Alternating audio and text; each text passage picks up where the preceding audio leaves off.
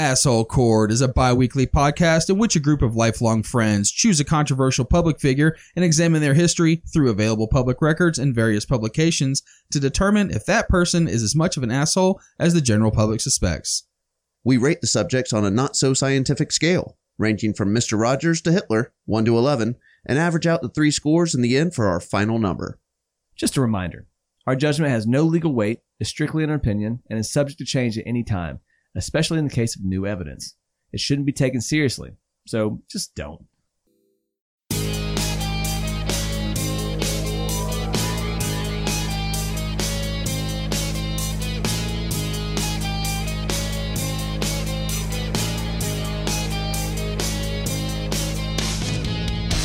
Remember that one skank from high school that slept around a good bit, wound up being a stripper, popped out a kid or two, and unfortunately got hooked on drugs real bad?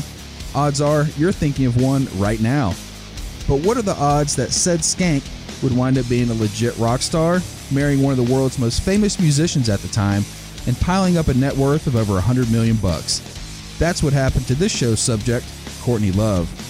Love was rocking a pretty decent musical career and then married Nirvana frontman and fellow lover of heroin, Kurt Cobain, which put her in the spotlight for years to come.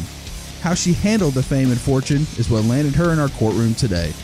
Love graced the covers of magazines with her band, Hole, and was also the top story on shows like TMZ far too often for batshit crazy antics that had her in hot water for a lot of the 90s and early 2000s. Like the super freak Rick James said, cocaine is a hell of a drug.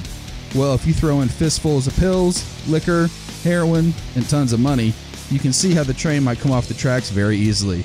But was Courtney really the junkie that many have made her out to be? Was there something in her childhood that might have gotten the party started earlier than it should have? Throw on some guy liner, put on those baggy ripped jeans, hang your parents the middle finger, and enjoy the Courtney Love episode of Asshole Court.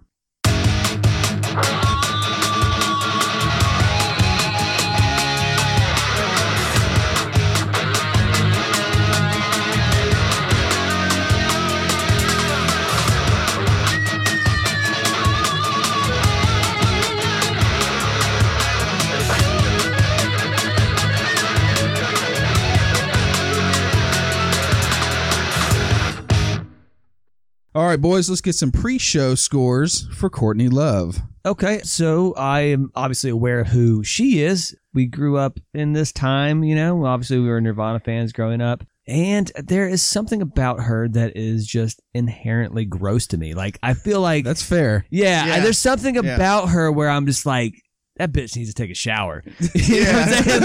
Like, she looks like she smells through the TV. Yes. There's sort of same thing with like Christina Aguilera, where you're just like, I don't think your hygiene regimen is probably, you know what I'm saying, up to par. You know, there's all sorts of stuff we're going to get into, I'm sure. But I don't know a whole bunch about her aside from allegations and rumors and stuff like that, and the fact that she just looks like a 3-day-old slice of greasy pizza. So I'm going to start her off with I'll give her a 5 to start off with. All right. So like Mikey referred to, we grew up watching her. You know, we were big Nirvana fans back in the day. And, you know, I just couldn't help but think that she did kill Kurt back in the day. I'd listened to maybe a little bit of her music before that, but that was really the first time that she kind of got plastered onto my radar. And so it's, as I've gotten older, I don't know if I really believe that theory anymore, but that was my first introduction to her. I have a little bit of sympathy on both sides. Like the drug addicts, I know that they did a lot of drugs, her and Kurt did, but it always just frustrates me to no end when you have a child and you're supposed to be taking care of that child and you lose custody of that child due to your desire to do drugs more than take care of your own. So she's going to score a little bit higher for me than just your average Joe. I'm going to say off the rip, Courtney Love, I'm going to go with a modest 5.25 and see what we find out through the course of this episode. All right. Good stuff. So, buddy, like you, I also was a huge Nirvana fan back in the day. Started listening to him around like 93, 94. And then all of a sudden, Kurt Cobain died. Yeah. The media made her out to be, you know, pretty much a complete freak. And then, like you said, you have the rumors that she may have had something to do with his death. Right. And just her look didn't help at all. Right. Either the 3-day-old pizza. But then over the next decade, you saw kind of what a crazy bitch she was. I remember MTV News. She was all over MTV News. All the time. Yep, because she would get in a fight, try to burn somebody's house down or some shit like that. Pre-show, I'm going to give her a 5.75. Okay. She hasn't really seemed to be a terrible person, but just somebody who has a gnarly drug problem with some issues. Yeah. So with a 5.75 from Randy, a 5.0 from Mikey, and a 5.25 from Buddy, Courtney Love's pre-show asshole score is a 5.3. All right. Sounds about right. Yeah. You boys ready to do this? Yeah. Let's do it. All right, before we get going today, we have a small ask from our audience. Recently, we begun working with a social media manager, and she's been, to put it mildly, fucking awesome so far. Yeah, fucking awesome. She's brought all of our social media accounts back to life, and we now have some great content and a lot of posts to help keep everyone up to date and engaged. At the end of all of our shows, we tell everybody to give us a follow on all of our social media platforms. But in the past, they sucked. But now, you'll have something to look at and interact with. Please go check out the new and improved Twitter, Facebook, and Instagram pages, and also let us know what you think about the shows and leave us a comment or review. We really do appreciate all that our audience does for us. Yeah, it turns out you guys were talking to us this whole time and we didn't even know. Sorry about that. And also, give us a good rating too. Or give us a bad rating. I don't give a shit. Just rate the show. Back it up with facts if you're going to do that. George Washington's asshole. That's it. That's right. George Washington's butt plug is what I got. Yeah, the ivory butt plug. Yeah, We're not pleased with That's that. right. All right. Courtney Michelle Harrison was born on July 9th, 1964 in San Francisco, California, to parents Linda Carroll and Hank Harrison. To say Courtney's parents were a bit on the wild side would be an understatement and may paint a little bit of a picture about what we came to know about Courtney's life. Her mother, Linda, was a psychotherapist and super hippie, and her dad, well, one of his best friends and Courtney's godfather, is Phil Lesh from the Grateful Dead. Oh, wow. Okay, Yep. so just super hippie parents. Yep. Just plugged Back into in that the scene. 60s, yeah. Hate Ashbury Days, 66, 67. That's She was exactly plugged right. in. Yeah, man. So Courtney's parents had a short courtship. They met at a party for Dizzy Gillespie in 1963. Oh, that's pretty fun. Oh, wow. Yeah, That's and a were cool rumored story. to have dropped acid with Jerry Garcia and the rest of the Dead. You know in the they dating did. years. Oh, yeah, absolutely. wait. Phil Lesh Wait. is your best friend. Yeah, Bill Lesh is like your best man, your Your kid's godfather, and they're godfather. like, you think they dropped acid with the Grateful Dead? Maybe once or twice. Yeah, dude. Yeah. Love's biological grandmother is novelist Paula Fox, but Love's mother, Linda Carroll, had been given up for adoption right after she was born, and Love didn't find out who her grandmother was until much later in life. The two were not close, in part because of the fact that Fox won't tell Love who her grandfather is. Huh. And what could be a steamy twist, Love believes it might be actor Marlon Brando. I've wow. heard of this. I did hear this. That's right. Really? Yeah, her Wow. evidence. Love has said, if you look at me before my first nose job, I kind of look like Marlon Brando. Also, her grandmother lived for a brief time with her acting coach, who was also housing a young and up-and-coming actor, Brando, during the time of her mother's conception. I Oh, have wow. seen pictures of Courtney Love pre-nose job. She does not look like Marlon Brando. She And I don't know if doesn't. that's something I want to claim. No, I If mean, you're a chick and you look young- like Marlon Brando. Yeah, I I mean, saw some pictures of her from early on, and Yeah. it's pretty rough. Yeah, well, But I mean, yeah. it doesn't get much better later on. She so. looked more like a fucking dumpster muppet than she looked like Marlon Brando. To be, I mean, I'm not trying to be mean, but for real, like that movie, it's just being honest. You know what I'm saying? I'm like, for real, like if you had made a Muppet that lived in a trash can that wasn't Oscar? that wasn't Oscar, it was her. You know what I'm saying? That was her. So no, I don't believe that. It's like when people talk about what's his name, Ronan Farrow, right? The rumor is that his dad is Frank Sinatra. Ronan Farrow is Mia Farrow's and Woody Allen's son. Okay. When you okay. put a picture of him next to Frank Sinatra, you're like, oh yeah, Frank Sinatra was all up in Mia Farrow's guts, bro. Like, because you're like, that looks like Frank Sinatra. Right. When I did a side by side of Marlon Brando and Courtney Love, not at so all. much. Not so much. So Love spent her childhood in the Haight-Ashbury district of San Francisco from the years 1964 to 69 when her parents divorced. He's 69. Yeah, that's right. When her this means that Love was there for the famous Summer of Love in 1967. Her parents' divorce had a rock star twist to it, as Linda accused husband Hank of dosing young Courtney with LSD. Well, there you go. Well, there that, it is. That kind of paints the picture right there. I said it would. Hank denied the claim, but Courtney's mother was given full custody in the divorce. In 1970, Carol relocated with Love to the rural community of Marcola, Oregon, where they lived along the Mohawk River in a hippie commune. Okay. All right. There was a lot of those in Oregon. Yeah, absolutely. Love attended a Montessori school in Eugene where she struggled academically and socially. At age 9, a psychologist noted that she exhibited signs of autism. Though Love was raised Catholic, her mother maintained an unconventional home.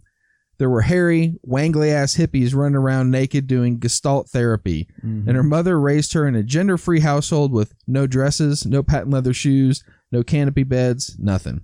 A lot of organs flopping around Yeah, in Oregon. Organs in Oregon. That's it. Your new name is Dennis.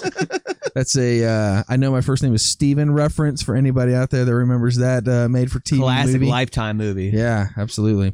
After a divorce from another dude, Linda impulsively moved to New Zealand in 1973. Dang, she was Taking ahead of the Courtney curve. with her.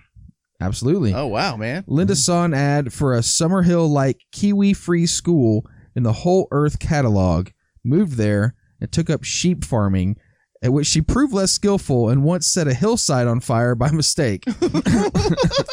I mean, Put that in awesome perspective, mother. though, right? We're going to move to New Zealand, and I'm going to be a sheep farmer. I have no formal training of how to raise sheep no. or know what the fuck I'm doing in New Zealand. Yeah, but I mean, like she was already like hanging out with a bunch of hippies all the time. So you went from like a hippie commune to like a sheep farm. I mean, like, is it really? How the fuck do people do this sort of stuff? I mean, it's hard enough for me to like move out of the state, Right. you know what I'm saying? Yeah. Or move into the town next, the next town over. I was looking at one point, I was like, I would like to go check out New Zealand. I wonder what it's like if you want to immigrate there. It's fucking impossible. You know what I'm saying? I can imagine. Barring They that don't you want have us. massive amounts of money or a very specialized degree that nobody else in New Zealand has. So how the fuck is she going over there being like, I'll just be a sheep farmer? Well, I mean, yeah, it's an island, a pretty isolated island at Well, that too, certainly. right off of Australia. Yeah. Yep. Immigrating anywhere is fucking impossible. Yeah. Well, us Maybe- Americans always make the mistake of thinking like, they'll just take us. No, no, they're like, they won't. please stay there. Yes, Stay. May have been different in 73, but that's Yeah. true. There Yeah. probably wasn't just a lot Recruiting of back sheep. then, maybe. yeah. Yeah, that's true. Love was enrolled at the Nelson College for Girls, but was soon expelled for misbehavior. The Nelson College.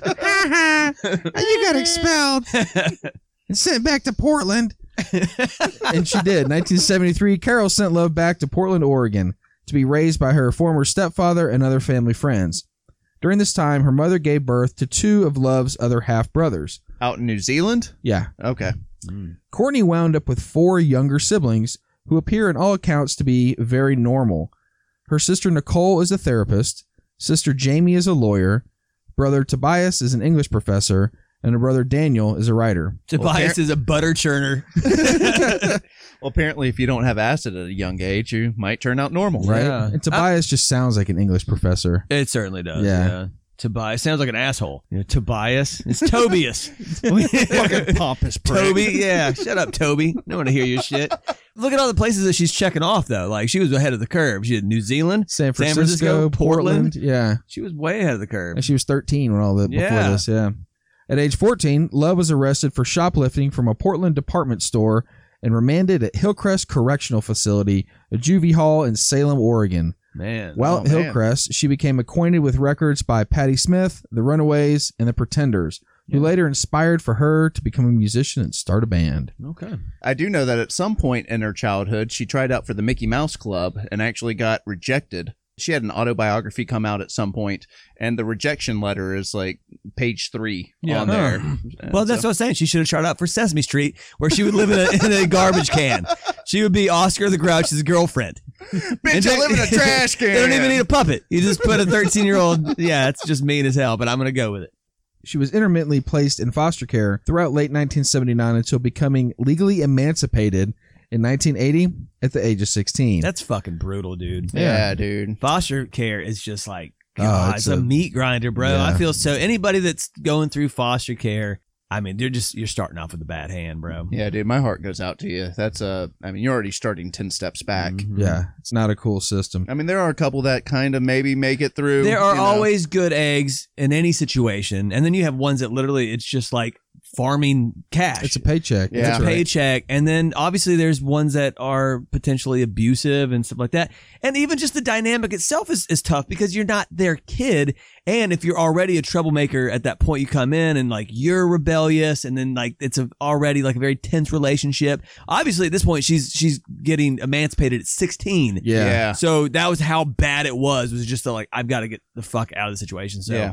I feel for anybody's got to go through that shit. Yeah, so Yeah. funny enough, my son turned 16 this week, and he let my wife and I know that he could now illegally emancipate himself from us now.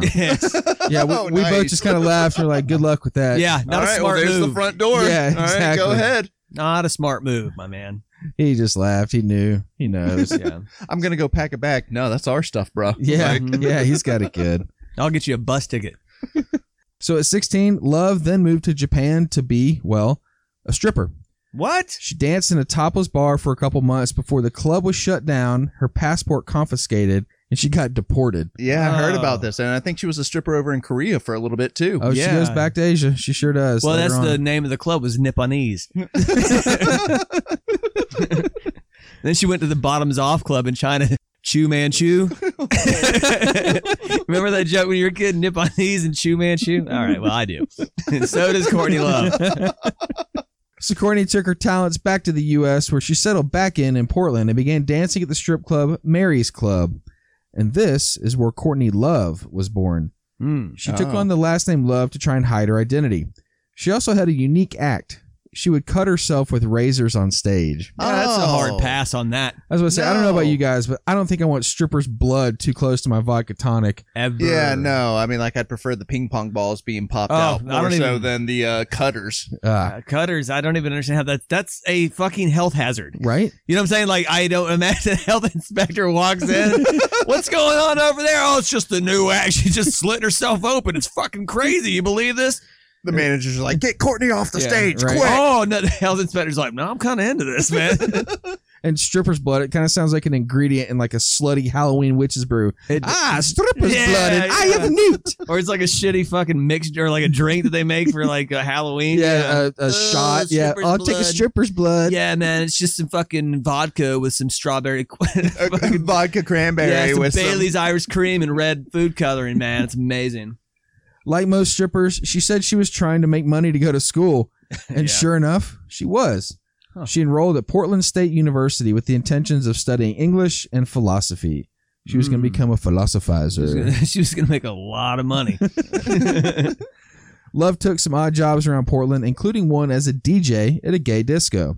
It's kinda She cool. said she had always been very socially awkward, but hanging around drag queens taught her to be herself and open up socially. I can imagine an autistic stripper that's slicing herself up. And hanging out with drag queens. Yeah. Yeah. Hey, the shoe fits, I guess, right? I guess, to yeah. each their own, I guess. That's a giant hurdle. If you're autistic and you're stripping, that's got to be... Or maybe I'm No, thinking of like they- social anxiety. Yeah, I think that's a little bit more in her bag. Maybe That could be it. but- I have bad social anxiety, which is why I never stripped. In late 1982, she attended a Faith No More concert in San Francisco and convinced the members to let her join as a singer. The group recorded material with Love as a vocalist, but fired her because the band wanted a more male energy. How did she convince them to I mean, let her sing? How does I a think we stripper know how. convince them? Yeah. to, yeah. Step up to the mic. Yeah. And it may be one of those where like, yeah, they let me sing and we recorded some stuff and they're like, Yeah, you let her nope. take her clothes off. That chick just blew all of us, and she thinks she's getting on our band. Yeah, right. Maybe she could be the fish that flops around in the video. Oh, yeah. Damn. Courtney Fish. Yeah. Love again decided to run off to Asia to work as an exotic dancer briefly in Taiwan and then at a taxi dance hall in Hong Kong. By Love's account, she first used heroin while working at the Hong Kong dance hall, having mistaken it for cocaine. Oh. That's an odd Ooh, that's mistake. Yeah. Just me. Heroin's brown. No, they have cocaine's the white China white sometimes. Is white China heroin? white, there'll be some white heroin. I know because like when I had to get over my social anxiety to strip, I started doing China white heroin. And I just sort of laid on stage, just Flopped drooled on around myself. like yeah, the fish from the Faith No yeah, More pretty concert much. But no, yeah, video. they do have heroin that looks white. Interesting. All right. Yeah, but normally it's brown or like tar, like Mexican Yeah, mud or tar, or whatever they call it. I don't know. And some people do snort heroin. Mm-hmm. Yeah, Yep. yeah, That's how a lot of people do it. yeah. I mean, you know, my mom. Your mom does heroin. While still inebriated from the drug, Love was pursued by a wealthy male client who requested that she return with him to the Philippines and gave her money to purchase new clothes.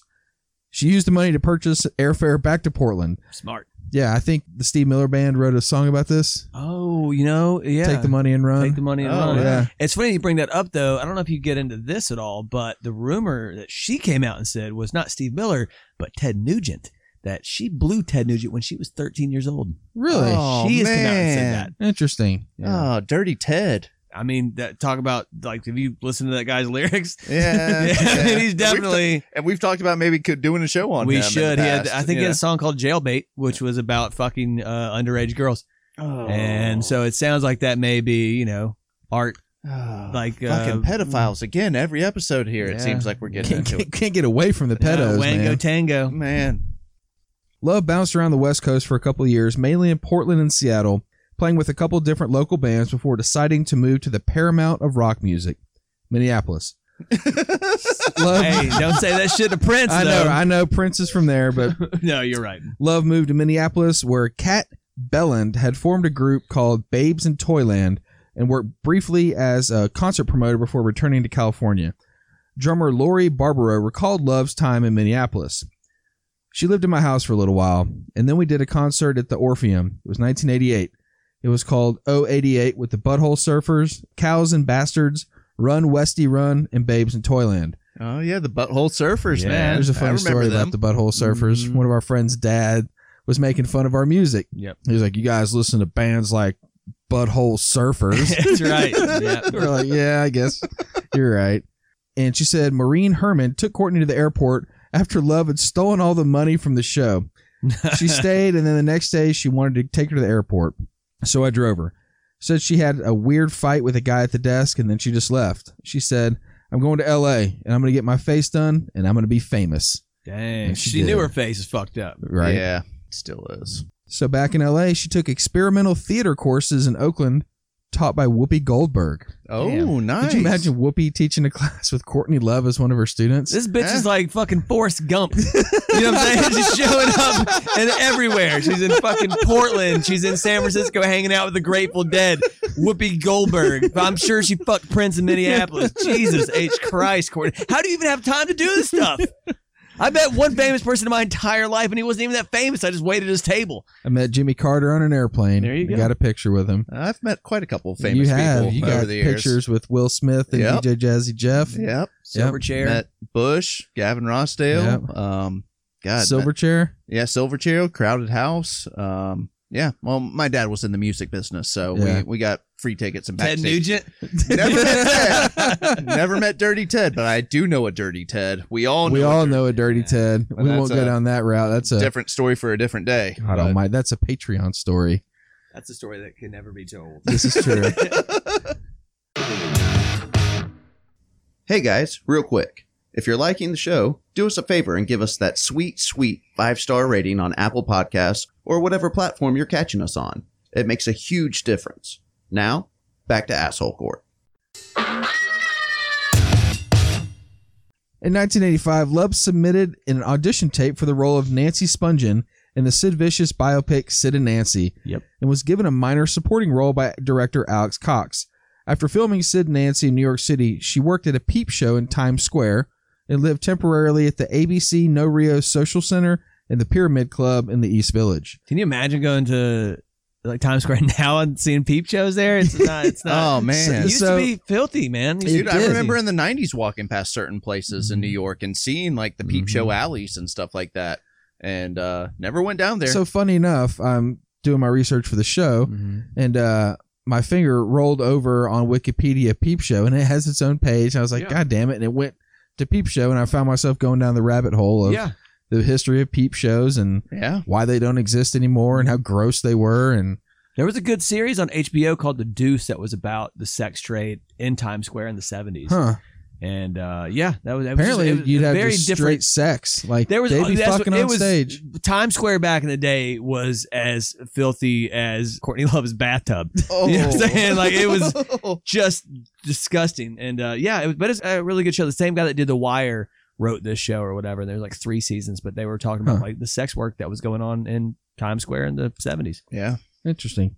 So in 1988, she landed a part in the 88 Ramones music video, I Want a Piece of David. I mean, I want to be sedated. I always thought that was the words. I want a piece of David. Yeah. It's some like gay urges, man. No, it's almost like you want to fight him. Okay, I got you. Yeah. I see. I want a piece of David, punk bitch. You know. And then Hold me closer, Tony Danza. Yeah. I want a piece of David. Yeah, exactly. You guys know how lyrically inclined I am. I don't know the words to 99% of the songs. Yeah, we didn't I have the listen to. internet back in the 80s and 90s, so we just kind of had to go with what we thought it was. And then you read it one time, you're like, oh, it is. I That want to be makes sedated. sense. Yeah. My bad. In the video, she appeared as a bride among dozens of party guests. That same year in 88, Love abandoned acting and returned to the West Coast.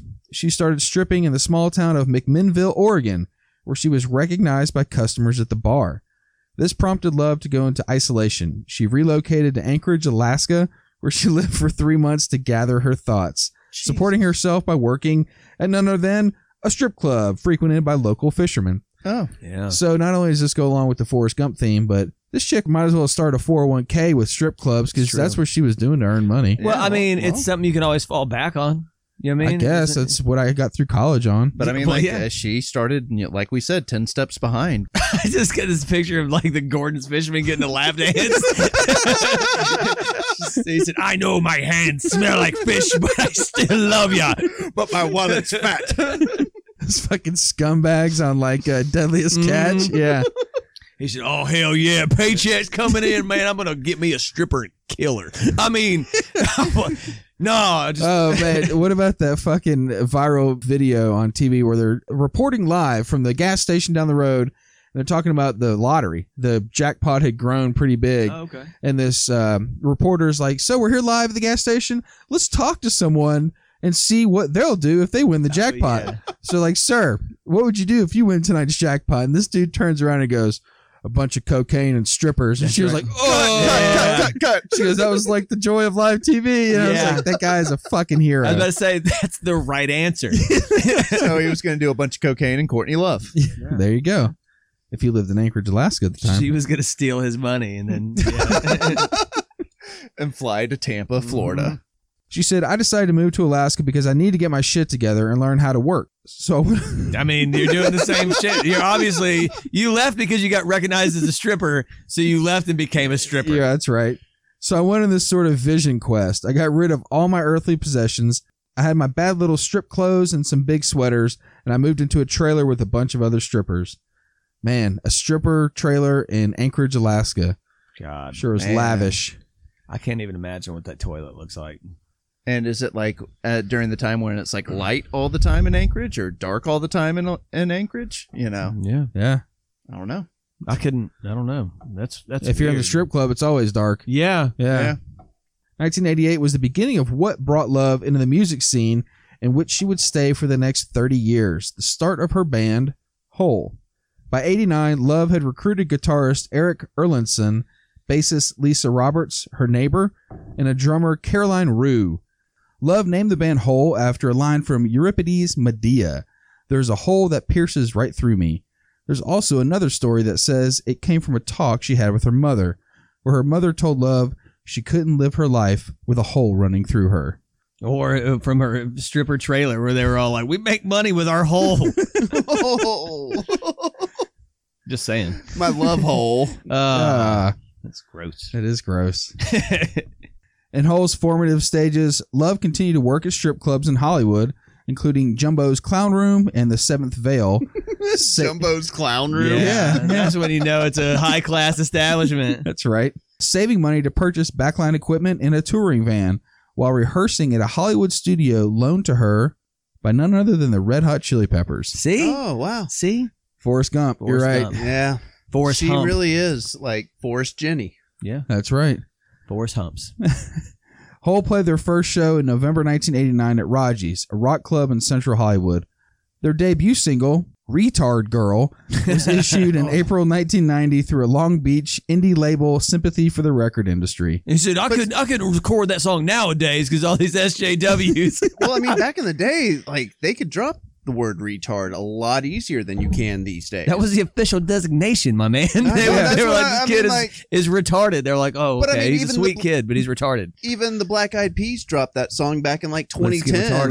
Let's get retarded. But then they quickly changed it. And that was roughly about the time that it started to change. Yeah. They decided to get it started. Yeah. That's right. Instead of being retarded. Yeah, when the NBA picked it up, they're like, we can't play this at the stadiums. He said some of our fans are retarded. Hole appeared on the cover of Flipside, a Los Angeles-based punk fanzine. In early 1991, they released their second single, Dick Nail, through Sub Pop Records. So Retard Girl and Dick Nail. Yeah. Man, they're coming out the fences swinging. That's right. I mean, you're going to listen to that song. You know what I'm saying? You see that? You're like, I don't know about the rest of this album, but I'm starting off with Retard Girl. Hole went on a run for a couple decades, releasing several more records with Love, gaining a cult-like following. But this isn't behind the music. This is Asshole Court. So let's dive into some of the antics I'm sure you've all been waiting to talk about. But if you look inside the timeline of events, they all seem to stem from one thing: the death of her husband and one of my favorite musicians, Kurt Cobain. Yep. There are varying accounts of how Love and Cobain came to know one another. Journalist Michael Azerrad states that the two met in 1989 at the Satricon nightclub in Portland, Oregon, though Cobain biographer Charles Cross claimed the date was actually February 12, 1990. Cross said that Cobain playfully wrestled Love to the floor after she said that he looked like Dave Pirner of Soul Asylum. Okay. I think I remember hearing that, and then they ended up talking that on the phone that night where they were both drinking cough syrup. And that sounds very Cobain-esque, you know what I'm saying? Drinking that lean and getting their swerve on. Mm-hmm. That's right. According to Love, she first met Cobain at a Dharma Burns show in Portland, while Love's bandmate Eric Erlandson said that both he and Love were introduced to Cobain in a parking lot after a Butthole Surfers L7 concert at the Hollywood Palladium, May 7th, 1991. So somewhere between 89 and 91 they met, and that's just, details, right. But yeah. Sometime in late 1991, Love and Cobain became reacquainted through Jennifer Finch, one of Love's longtime friends and former bandmates. Love and Cobain were a couple by 1992. Love married Cobain on Waikiki Beach in Honolulu, Hawaii on February 24th, 1992. She wore a satin and lace dress once owned by actress Frances Farmer, while Cobain wore plaid pajamas. Yeah. Oh, yeah. I saw some pictures of this, actually, in the documentary about I bet he was pretty pissed that he had to get married in Hawaii. Yeah, I was about to say, I can't see them being, you know what I'm saying? Because honestly, he was always wearing long sleeve shirts because of his track marks. Yeah, so right. I have been on that beach many times, and it is hot. You do not want to be wearing a fucking flannels. Yeah. We all know that Cobain died in 1994 via suicide, but of course, there are a lot of conspiracy theories around his death that implicate Love in having something to do with it. Cobain's lawyers said that he had recently come to him to drop a new will because he was planning to divorce Love and leave all of his fortune to his daughter in the new will. Frances Bean. That's right. And then there was the handwriting sample that was found in one of Courtney Love's book bags that pretty much showed her trying to mimic Cobain's handwriting.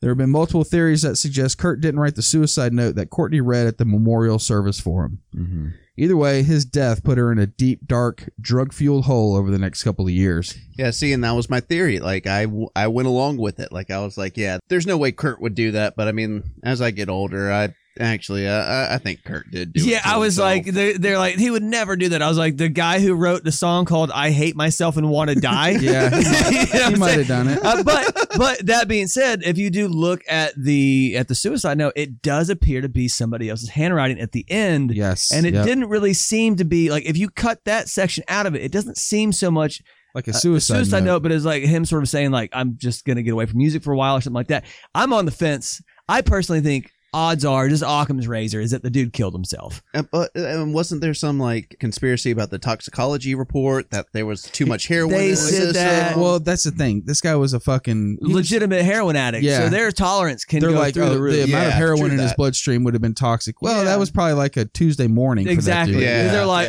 no normal human being could handle that amount of heroin. I'm like, but that's not a normal human being. That's a heroin addict. Right. You know what I'm saying? That's like people that drink a lot, man. I mean, dude, send somebody that hasn't gotten drunk in their life and watch them drink a 12-pack, and they won't ever make it through it. They'll be vomiting by beer 7. But, you know, I mean... 0.08 is a little bit different for the non-drinker. It's totally true. Yeah. 12-pack, that's just a Saturday night, bro. So let's get started with the antics of Courtney Love. No, right?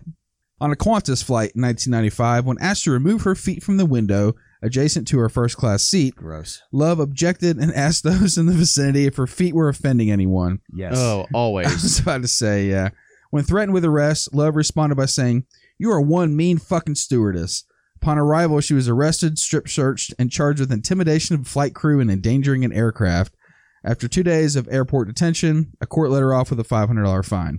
Yeah. Well, that sounds like after she came down, Just had her feet up, barefoot, I'm sure. Yeah, Gross. I mean, I've seen it. I've been on planes and I've seen people take their shoes off. First of all, fuck you. Gross. Yeah. God. Fuck you for doing that shit. I've seen pictures where people are like post their feet up like in between. You know what I'm saying? Like somebody posted on somebody else's like on armrest. Reddit. Yeah, there's some lady put a picture like, I'm on this flight right now. Look at this. And this lady's fucking feet are right there on her armrest. And Yeah, you just, But I mean, like, that's like getting into the cab and immediately taking off your shoes. yeah, you should like, not, God. do not Is that what remove you your want? shoes No. in a public setting unless you're at Trampoline Land. You should not be taking your fucking shoes off. Even then, you get special socks. Exactly. Yeah. They make sure it's clean, relatively speaking. On July 4th, 1995, at the Lollapalooza Festival, and I just giggle. The name of the city is George. The state, Washington. Nice. Yeah. Oh, So, yeah. in George Washington. In George, Washington. I want to open up a strip club in George, Washington called Butt Plug. Or what was Thomas Jefferson's little side piece name? Oh, shit. What was her name? Sally Hemings. Sally Hemings. Yeah. He said, he said, gentlemen, welcome to the stage, Sally Hemings. Yeah. Nobody would get Coming it. to you live from no. George Washington. Yeah. If you've got jungle fever, make sure you tip properly. Love threw a lit cigarette at musician Kathleen Hanna before punching her in the face, alleging that Hanna had made a joke about her daughter. She pleaded guilty to an assault charge and was sentenced to anger management classes. In November 1995, 2 male teenagers sued Love for allegedly punching them during a Hole concert in Orlando, Florida. The judge dismissed the case on grounds that the teens weren't exposed to any greater amount of violence that could reasonably be expected at an alternative rock concert. Dude, I went to a lot of alternative rock concerts back in the 90s, and I mean, those things, a lot of the mosh pits and stuff Oh, like yeah. that, they could get pretty serious. Oh, And, hell yeah. Good. You know, like, I mean, you kind of, when you go there, it's kind of like when you go to a baseball game, when you buy the ticket, you know, if you get hit with a foul ball, you know, it's kind of just par for the course. Buddy, you got me tickets. Again, your dad was in the music industry. You got me tickets to a Korn concert in 1996. All right. This yes. was well before Korn was mainstream. All right, we were all into Korn at this point. Like we Yeah. actually we were ahead of the curve on that. Again, thanks to my dad. We got like the CDs probably about 2 months before everybody else had gotten their hands on it. And this is the one concert that I am mad at my dad. He had gotten 4 tickets to Korn. He got sick the night of, and I was not allowed to go with his sister and her boyfriend, and I should have been the 4th person there, but I wasn't allowed to. And I'm still mad at my dad for this. I don't let him live it down. I have 2 memories from that concert. One, the group across the aisle from us, there was a girl and a guy. And I remember, like, before the show started, everybody's just kind of sitting there drinking. And she had her hand down his pants, giving him a hand job, like, in his pants. Like, you just saw her hand jerking him off. you ready? And then after the show, we were standing outside at, like, the merch counter. I was going to buy a shirt. You guys remember the shirt I Of bought? course I remember the shirt. I Which can't shirt believe did you buy? it was a naked little girl on the Oh. front. Full, like he wore it to school the next day and then was asked to change, if I recall correctly, because I was like, that is a naked 7-year-old girl. Not a great look. It was a little edited, but it was enough to be explicitly suggestive. I never understood how that shirt ever got made. The 90s were But a hell at of a that time. merch counter, I remember just looking at the people walking out of is the place called the International Ballroom. Yeah. Yeah. And I remember just watching the people walk out. I was like, God damn, that's who I was in the concert with. Yeah. It was Yeah. a fucking rough looking Well, crowd. y'all In remember- hindsight, that was a good show for my dad not to allow me to go with Yeah. like literally like a 18 and 19-year-old at Yeah. the time when I was like 14. You would have got the little naked boy shirt. You guys No, but I mean, you guys remember how small I was back then, like a tiny little fella. Yeah. And I remember going to the Stuck Mojo concert and being like, I have to get in the mosh pit because I just feel obligated. And I remember running through that thing like it was a scene in Braveheart and just being terrified and getting completely knocked on my ass. Oh, like a Raggedy Ann Oh, doll. bro. And it was scary because that thing was like, it was moving. It's like a whirling pit. Yes. Yeah. And I remember like hitting the ground and I shelled up because I was like, I'm about to get fucking stomped out. And this dude just picked me up and basically like carried me like a little fucking bitch and like like put me over towards like the safe zone. And I was like, thank you. You stay. Yeah, I was like, you're my hero. Did you ever know that you're my hero?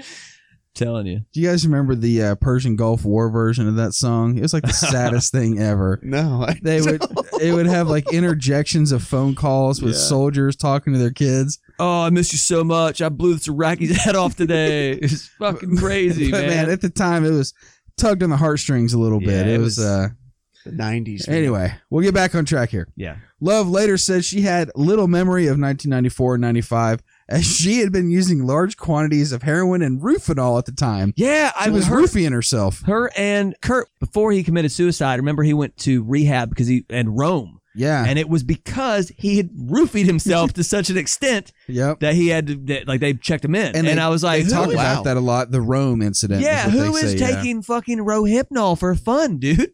And what was her album that came out right then?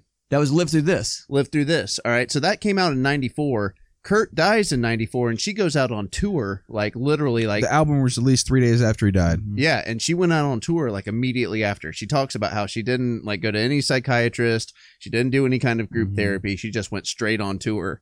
And yeah, that kind of, I mean, Everybody deals with things differently, but she was like, that was a big mistake. yeah, I mean, Yeah.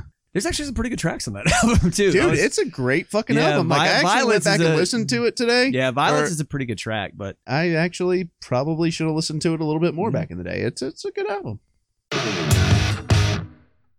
Hey, everybody. Hope you're enjoying the show. As you mindlessly scroll through your phone while waiting in line for coffee, like us on all your favorite social media platforms. Find us on Facebook, Twitter, and Instagram at AHC Podcast. Thanks for your support. Back to Asshole Court. Love reportedly attacked a Vanity Fair journalist after the writer reported on Love's heroin use during her pregnancy. When the two crossed paths at the 1995 Vanity Fair Oscar party, Love got dangerously close to attacking her, grabbed the nearest thing she could use as a weapon, which is Quentin Tarantino's Oscar statuette, which he won for Pulp Fiction. Oh, Forrest wow. Gump, here we go. Yeah. I'm telling you. Love eventually She admitted... says, first of all, since I wasn't hungry but thirsty, and since they was free, I must have grabbed me about 15 Oscar statues. Love eventually admitted to using heroin before she knew she was pregnant, but said she stopped as soon as she found out she was expecting. Checking the doubt box on that. Right. Yeah. Love was arrested at Heathrow Airport in February 2003. She had flown into a rage when an acquaintance was not allowed to accompany her into her first-class cabin during a flight from LA to London. The disruption was serious enough to prompt the captain to request that law enforcement meet the plane when it disembarked. Love was led off the aircraft and into a waiting police car. In Britain, to perform at a charity event, she was released after several hours of questioning without being charged. Starting to see a pattern here. Right? Doesn't like the airplanes. Don't want to fly with Courtney Love. This Never. is fact. One early morning around 3 a.m. in October 2003, Love forced her daughter, Frances Cobain, to accompany her to the Los Angeles home of her boyfriend and manager, Jim Barber. Once they arrived, Love, presumably enraged by the presence of another woman in the house, began smashing windows, attempting to break in, and screaming that she would burn the house down. Barber's children were present at the time. This does not surprise me in the slightest. I could see Courtney Love like slamming windows and just going nuts outside of somebody With else's. her daughter in the car and his kids I inside was the gonna house. say, can you imagine your dad's like, I want you to meet my new girlfriend. And you're like, oh, shit, really? That It's one? 3 a.m. Yeah. God almighty, dude. It's bad. Love was detained and taken to a police station and determined to be under the influence of an intoxicant or drug. After posting bond, she was released. But Love's day didn't end there. Shortly after 6:30 a.m., Love was rushed to the emergency room for treatment of a potential drug overdose from Oxycontin. She just, Man. So at 3 o'clock, she was smashing windows and raising hell outside this guy's house. They questioned her. She went home and fucking ate a bunch of pills and almost 3 died. o'clock on the dot. I'm in your house now, smashing some shit. Oh, yeah. Yeah, man. God, drug dumpster, man. She is just taking everything. What man. year was this? 03. So it's interesting because do you guys remember that for a while there she like cleaned up her image and was getting in like some pretty serious movies like Yeah. People versus Larry Flint, Yep. and then like even if you because I was like kind of going back through and listening to some Hole today and like the difference between Live Through This and the next album that came out, Celebrity Skin, like Yeah. night and day difference. You're like, Well, yeah. she's trying to go like mainstream at this point. She's borderline like a pop album. It almost had like a No Doubt feel to it. You know what I Right, mean? Like, right. compared to her first album. Yeah, You know, and like it seemed like she was poised for like mainstream success, and then she just sort of fell off into a hole there. That's right. yeah, hey, good choice of words. That's There right. you go. In 04, Love was in the news again for her erratic behavior on the set of Late Show with David Letterman. Love lifted her olive shirt at least 6 times on Letterman's talk show. Her back was facing the camera when she exposed herself while making an entrance. She then stood atop Letterman's desk, sang a few bars of Danny Boy, and offered the host an up-close viewing. And I watched the remember video of this. Yeah, I had forgotten about this Yep. until now. It's funny because she did that and everybody was disgusted, but Drew Barrymore did the same thing and everybody was like, "Oh, it's so cute." look at her. And she even talked about Barrymore doing it. Yeah. yeah. The video was altered so a profile of her breast couldn't be seen. Letterman said, "That's very sweet of you. We're going to lose our liquor license." But just hours later, it got a whole lot worse. She was arrested for assaulting a fan at one of her shows that evening, though she initially denied the charges. Love was arrested on a misdemeanor charge of reckless endangerment and third-degree assault for allegedly throwing a microphone stand and striking a man at the head at a New York City nightclub. Bro, Ouch, those man. things weigh a They're ton. heavy. Dude, Yeah. If you've yeah. never picked up a mic stand, they're It's bottom like, heavy. It's like a 15-pound plate At the basically. bottom, that's yeah. right. Yeah. Police allege that Love hit Gregory Burgett, 24, of London, Kentucky. So a guy from Kentucky was in London. New York. Yeah. We've got George Washington. Yeah. London, Kentucky. London calling. She drilled this dude in the head with a microphone stand as he watched the beginning of her show at the East Village Club, Plaid's Weekly, Kitten Club, Rock and Roll Night. The club's publicist, Claire O'Connor, said the microphone stand somehow ended up in the crowd, and Love didn't intend to hit this guy. She went back to her dressing room completely unaware that there was an incident and she was about to be arrested. Love was arrested after Burnett needed 3 staples in his head, and he said he wanted to press charges. Yeah. Yeah. That sounds about right. I mean, someone hits me in the head with a fucking microphone stand. I'm pressing charges, dude. Yeah, absolutely. Especially, like, you have to go pay for that, right? You get staples in your head at the Yeah. ER in New York City. Like, Mhm. not going to be a cheap bill. Yeah. In 2005, Love dialed up her inner Miss Cleo and was interviewed on the red carpet for Pam Anderson's Comedy Central roast. Dude, I saw this in the Yeah. research. Love is asked if she has any advice for a young girl moving to Hollywood. Love first hesitates and says, "I'll get libeled if I say it. Fuck it. If Harvey Weinstein invites you to a private party in the Four Seasons Hotel, don't go." Oh, Yeah. wow. She was calling out Harv early, She did. man. She Good did. for her. Like, she gets some points for that, for real. Because and maybe that's what caused the That's probably the word on the street, honestly. well, No, that was everybody back knew. then. Everybody Everybody knew, did. but nobody talked about it. So she did, and I think that's like, yeah, maybe that's when her roles dried up because Weinstein was notorious for doing this. yeah, yeah, blackball you. absolutely. Yeah. You know, so actually, I give her a couple points off her asshole score for this. Not Well, a couple, but a little bit. She was probably fated because her appearance as a roaster on the Comedy Central roast of Pam Anderson attracted Love further media attention due to her appearing visibly intoxicated and disheveled.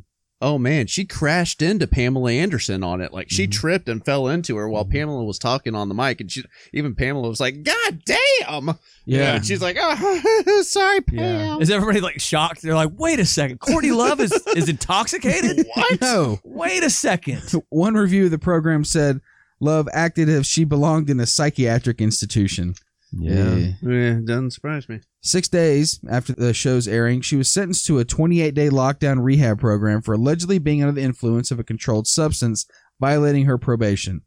To avoid jail time, she accepted an additional 180-day rehab sentence in September 2005. Yep. In November of that same year, she successfully completed the program. Love was discharged from the rehab center under the provision that she would complete further outpatient rehab. In subsequent interviews in the following years, she would admit to have been dealing with various addictions during this time, including prescription drugs, cocaine, and crack. Yeah. Crack. Crack Smoking was crack. the big one back then. So basically everything. What have we covered already? We've heroin, crack, prescription drugs. I mean, cocaine, you name it. She has been, Yeah. Rohypnol. dude, Yeah, roofing herself. dude. In December 2009, Frances Cobain, the daughter of Love and Kurt Cobain, filed a request for a restraining order against her mother. It contains allegations that Cobain's cat died after being trapped in boxes of papers, garbage, and other clutter hoarded within the household. I did see this a little bit, not with the cat episode, but she did a documentary back around 2005, 2006, and she seemed to be a bit of a hoarder. She had a lot in the garage. Like she had tons of clothes, and she actually even had the coat that Kurt killed himself in. Like she still had a lot of his clothes, and that was one of the things that she had. So another one of Cobain's pets, Frances Cobain, a dog, died after consuming large amounts of pills casually left around the home. Oh, Jesus. The restraining order requested that Love have no contact with her daughter's grandmother and aunt, or Cobain's dog, Uncle Fester. Yeah. And the order was granted. How old is Frances? This was in Born 09. She was born in 91. No, like 94. No, hell no. She was born in 91. Oh, 91? So 91 she's or 92, 09. 'cause She's remember, like she was 18 18 at this then. point? Yeah, she's about 18, 19. Yeah, okay. Love appeared to start to get her shit together around 2010. Well, she at least seemed to stop making the cover of TMZ so frequently. With all the issues she had, what kind of money do you think all this cost? After Cobain committed suicide in 1994, Love inherited his writing and publishing rights, which were valued at $130 and $115 million respectively. Yep. So about $145 million bucks, $245 million bucks. That she just basically had an escrow. That's right. In 2006, Love finally and officially sold 25% of her share of Nirvana's publishing rights. But in an interview with the UK Sunday Times, the 50-year-old rocker reveals, "I've lost about $27 million of the Nirvana money." So I think at the time, when in 05, she sold 25% for like $50 million or something Okay. like that. Yeah. So she was talking about that a little bit. Before she sold that, she had gone through about $20 million and was starting to get broke. And she was like, it's kind of a taboo thing here in Hollywood. We don't talk about money, but like I'm getting fucking broke and it sucks being a celebrity. Everybody expects you to have money and I really don't have anything right now. So her selling that 25% of Kurt's royalties and all that stuff, really shot her back in. Well, and I think there was a pretty big beef between her and Dave Grohl and Chris Novoselic too. Yeah. About the Yep. Imagine that. Absolutely. So, I mean, imagine, you are in, that's like basically like if this show were to ever just skyrocket. And we're worth $500 million. Man. Yeah. And all of a sudden Randy kicks it and then Why's it got to be me? I was going to say he'd be the least likely to kill himself. and then Randy's wife gets everything. Mhm. You know what I mean? Like, yeah, me and Mikey would be a little peeved on that. Love said about the $27 million, "I know that's a lifetime of money to most people, but I'm a big girl. It's rock and roll. It's Nirvana money. I had to let it go. I make enough money to live on. I'm financially solvent. A focus on what I make now." Love says that the majority of lost millions went towards settling several lawsuits over the years, including a legal battle between Love and the surviving members of Nirvana Okay. over the band's unreleased material and a Twitter defamation suit. She still rocks a net worth of around $100 million. Yeah, and Dave Grohl ain't doing too shabby. I checked his No. net worth. That's like $320 million as of right now. Yeah, Grohl's doing okay for himself. But yeah, that's all stuff that he's acquired since. Mhm. He Yeah, had I to mean, build Foo that. Fighters made Foo Fighters some is cash. massive. I wonder what was it, Dave Chris or Novoselic. Chris Novoselic? Yeah, I think he ended up being a politician up in Washington. He's Really? he's like Yeah. a hardcore libertarian. It's Yeah. crazy. Yeah. Oh wow, good He for probably him. owns a bunch of Bitcoin. But not everything Love does is insane and self-doting. In 1993, Love and Kurt Cobain performed an acoustic set together at the Rock Against Rape benefit in Los Angeles, which raised awareness and provided resources for victims of sexual abuse. This is one of the rare instances that the two ever performed together. Yeah. Oh okay. 93. Came together for a good cause, Yeah. making awareness of rape. Hey, I don't know if you guys are aware of this, but there's a thing called rape. And I wrote a song called Rape Me. So, Yes. yeah. Yeah, That was on yeah. In Utero. What if they covered that in an acoustic version? Yeah, this one's going out to all the rape victims out there. I just want you to know that you're not alone. Rape me. Yeah, this Yeah. is a pretty dark joke, but I don't. Whatever. And then he locks eyes with her. Rape me, my friend. friend. Love has been a long-standing supporter of LGBT causes. She has frequently collaborated with the Los Angeles Gay and Lesbian Center taking part in the center's An Evening with Women events. The proceeds of the event help provide food and shelter for homeless youth, services for seniors, legal assistance, domestic violence services, health and mental health services, and cultural arts programs. Love participated with Linda Perry for an event in 2012 and performed alongside Amy Mann and comedian Wanda Sykes. Speaking on her collaboration on the event, Love said, 7,000 kids in Los Angeles a year ago out on the street, and 40% of those kids are gay, lesbian, or transgendered. They come out to their parents and become homeless. For whatever reason, I don't really know why, but gay men have a lot of foundations. I've played many of them, but the lesbian side doesn't have as much money and or donors, so we're excited that this has grown to cover women and women's affairs. She's also contributed to AIDS organizations, partaking in benefits for AMFAR and the Red Campaign. In May 2011, she donated 6 of her husband Cobain's personal vinyl records for auction at Mariska Hargitay's Joyful Heart Foundation events for victims of child abuse, rape, and domestic violence. Mariska Hargitay is actually the daughter of Jane Mansfield, who we discussed in the Anton LaVey episode. Yeah, that's right. All right, boys, that is Courtney Love. All right. So let's get some final scores and a little bit of a recap here. Okay.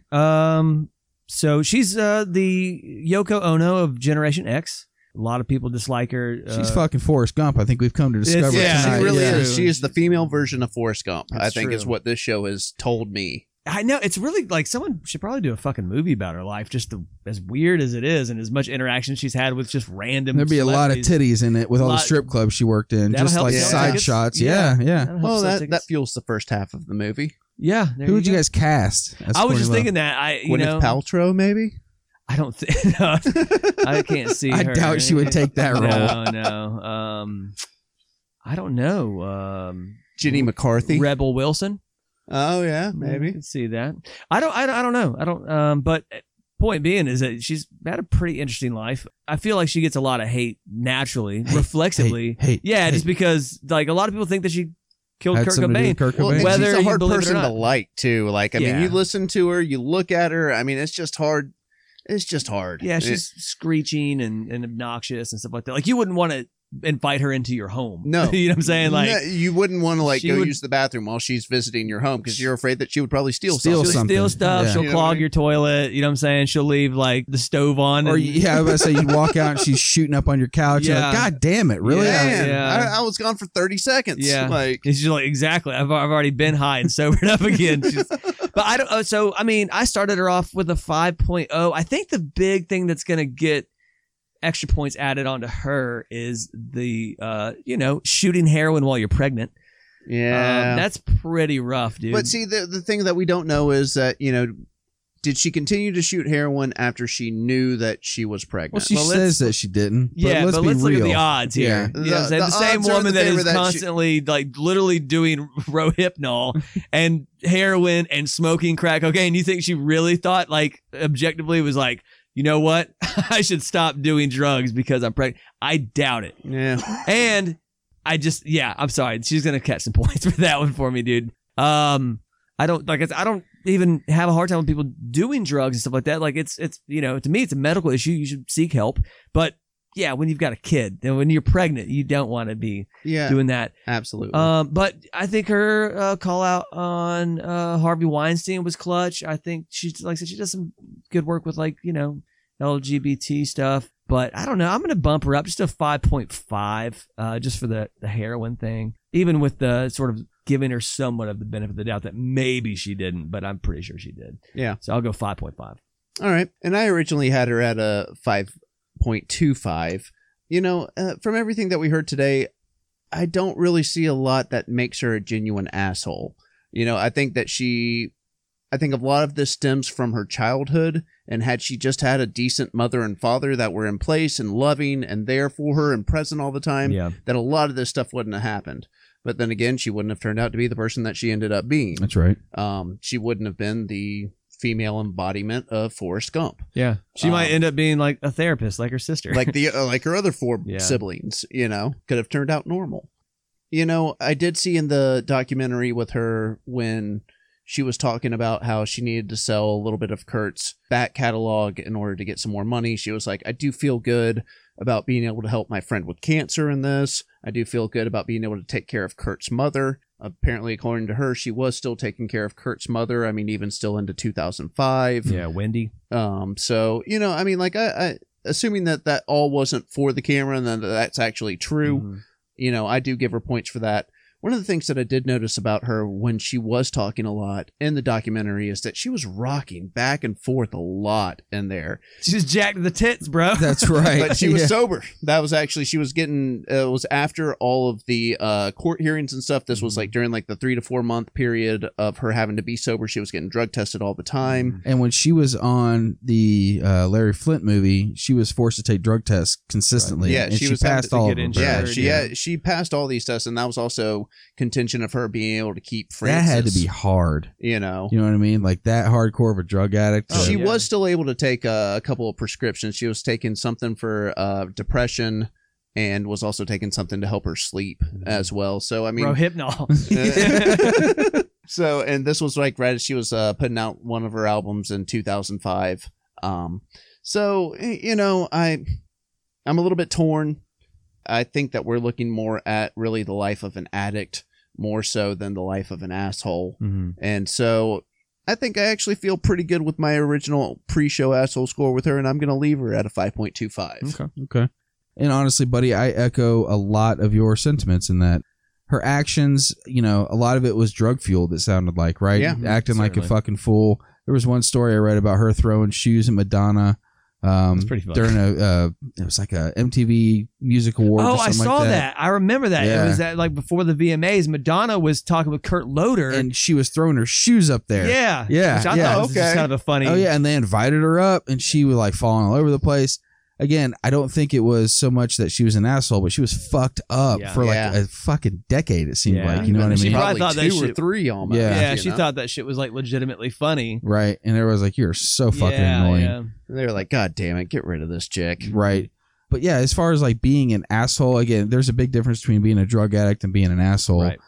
Unfortunately, a lot of the time, if you are a drug addict, you're an asshole to your family and your friends. Yeah, and the people that matter the most. That's right. You kind of cut them off and act erratic. All the shit that we kind of talked about.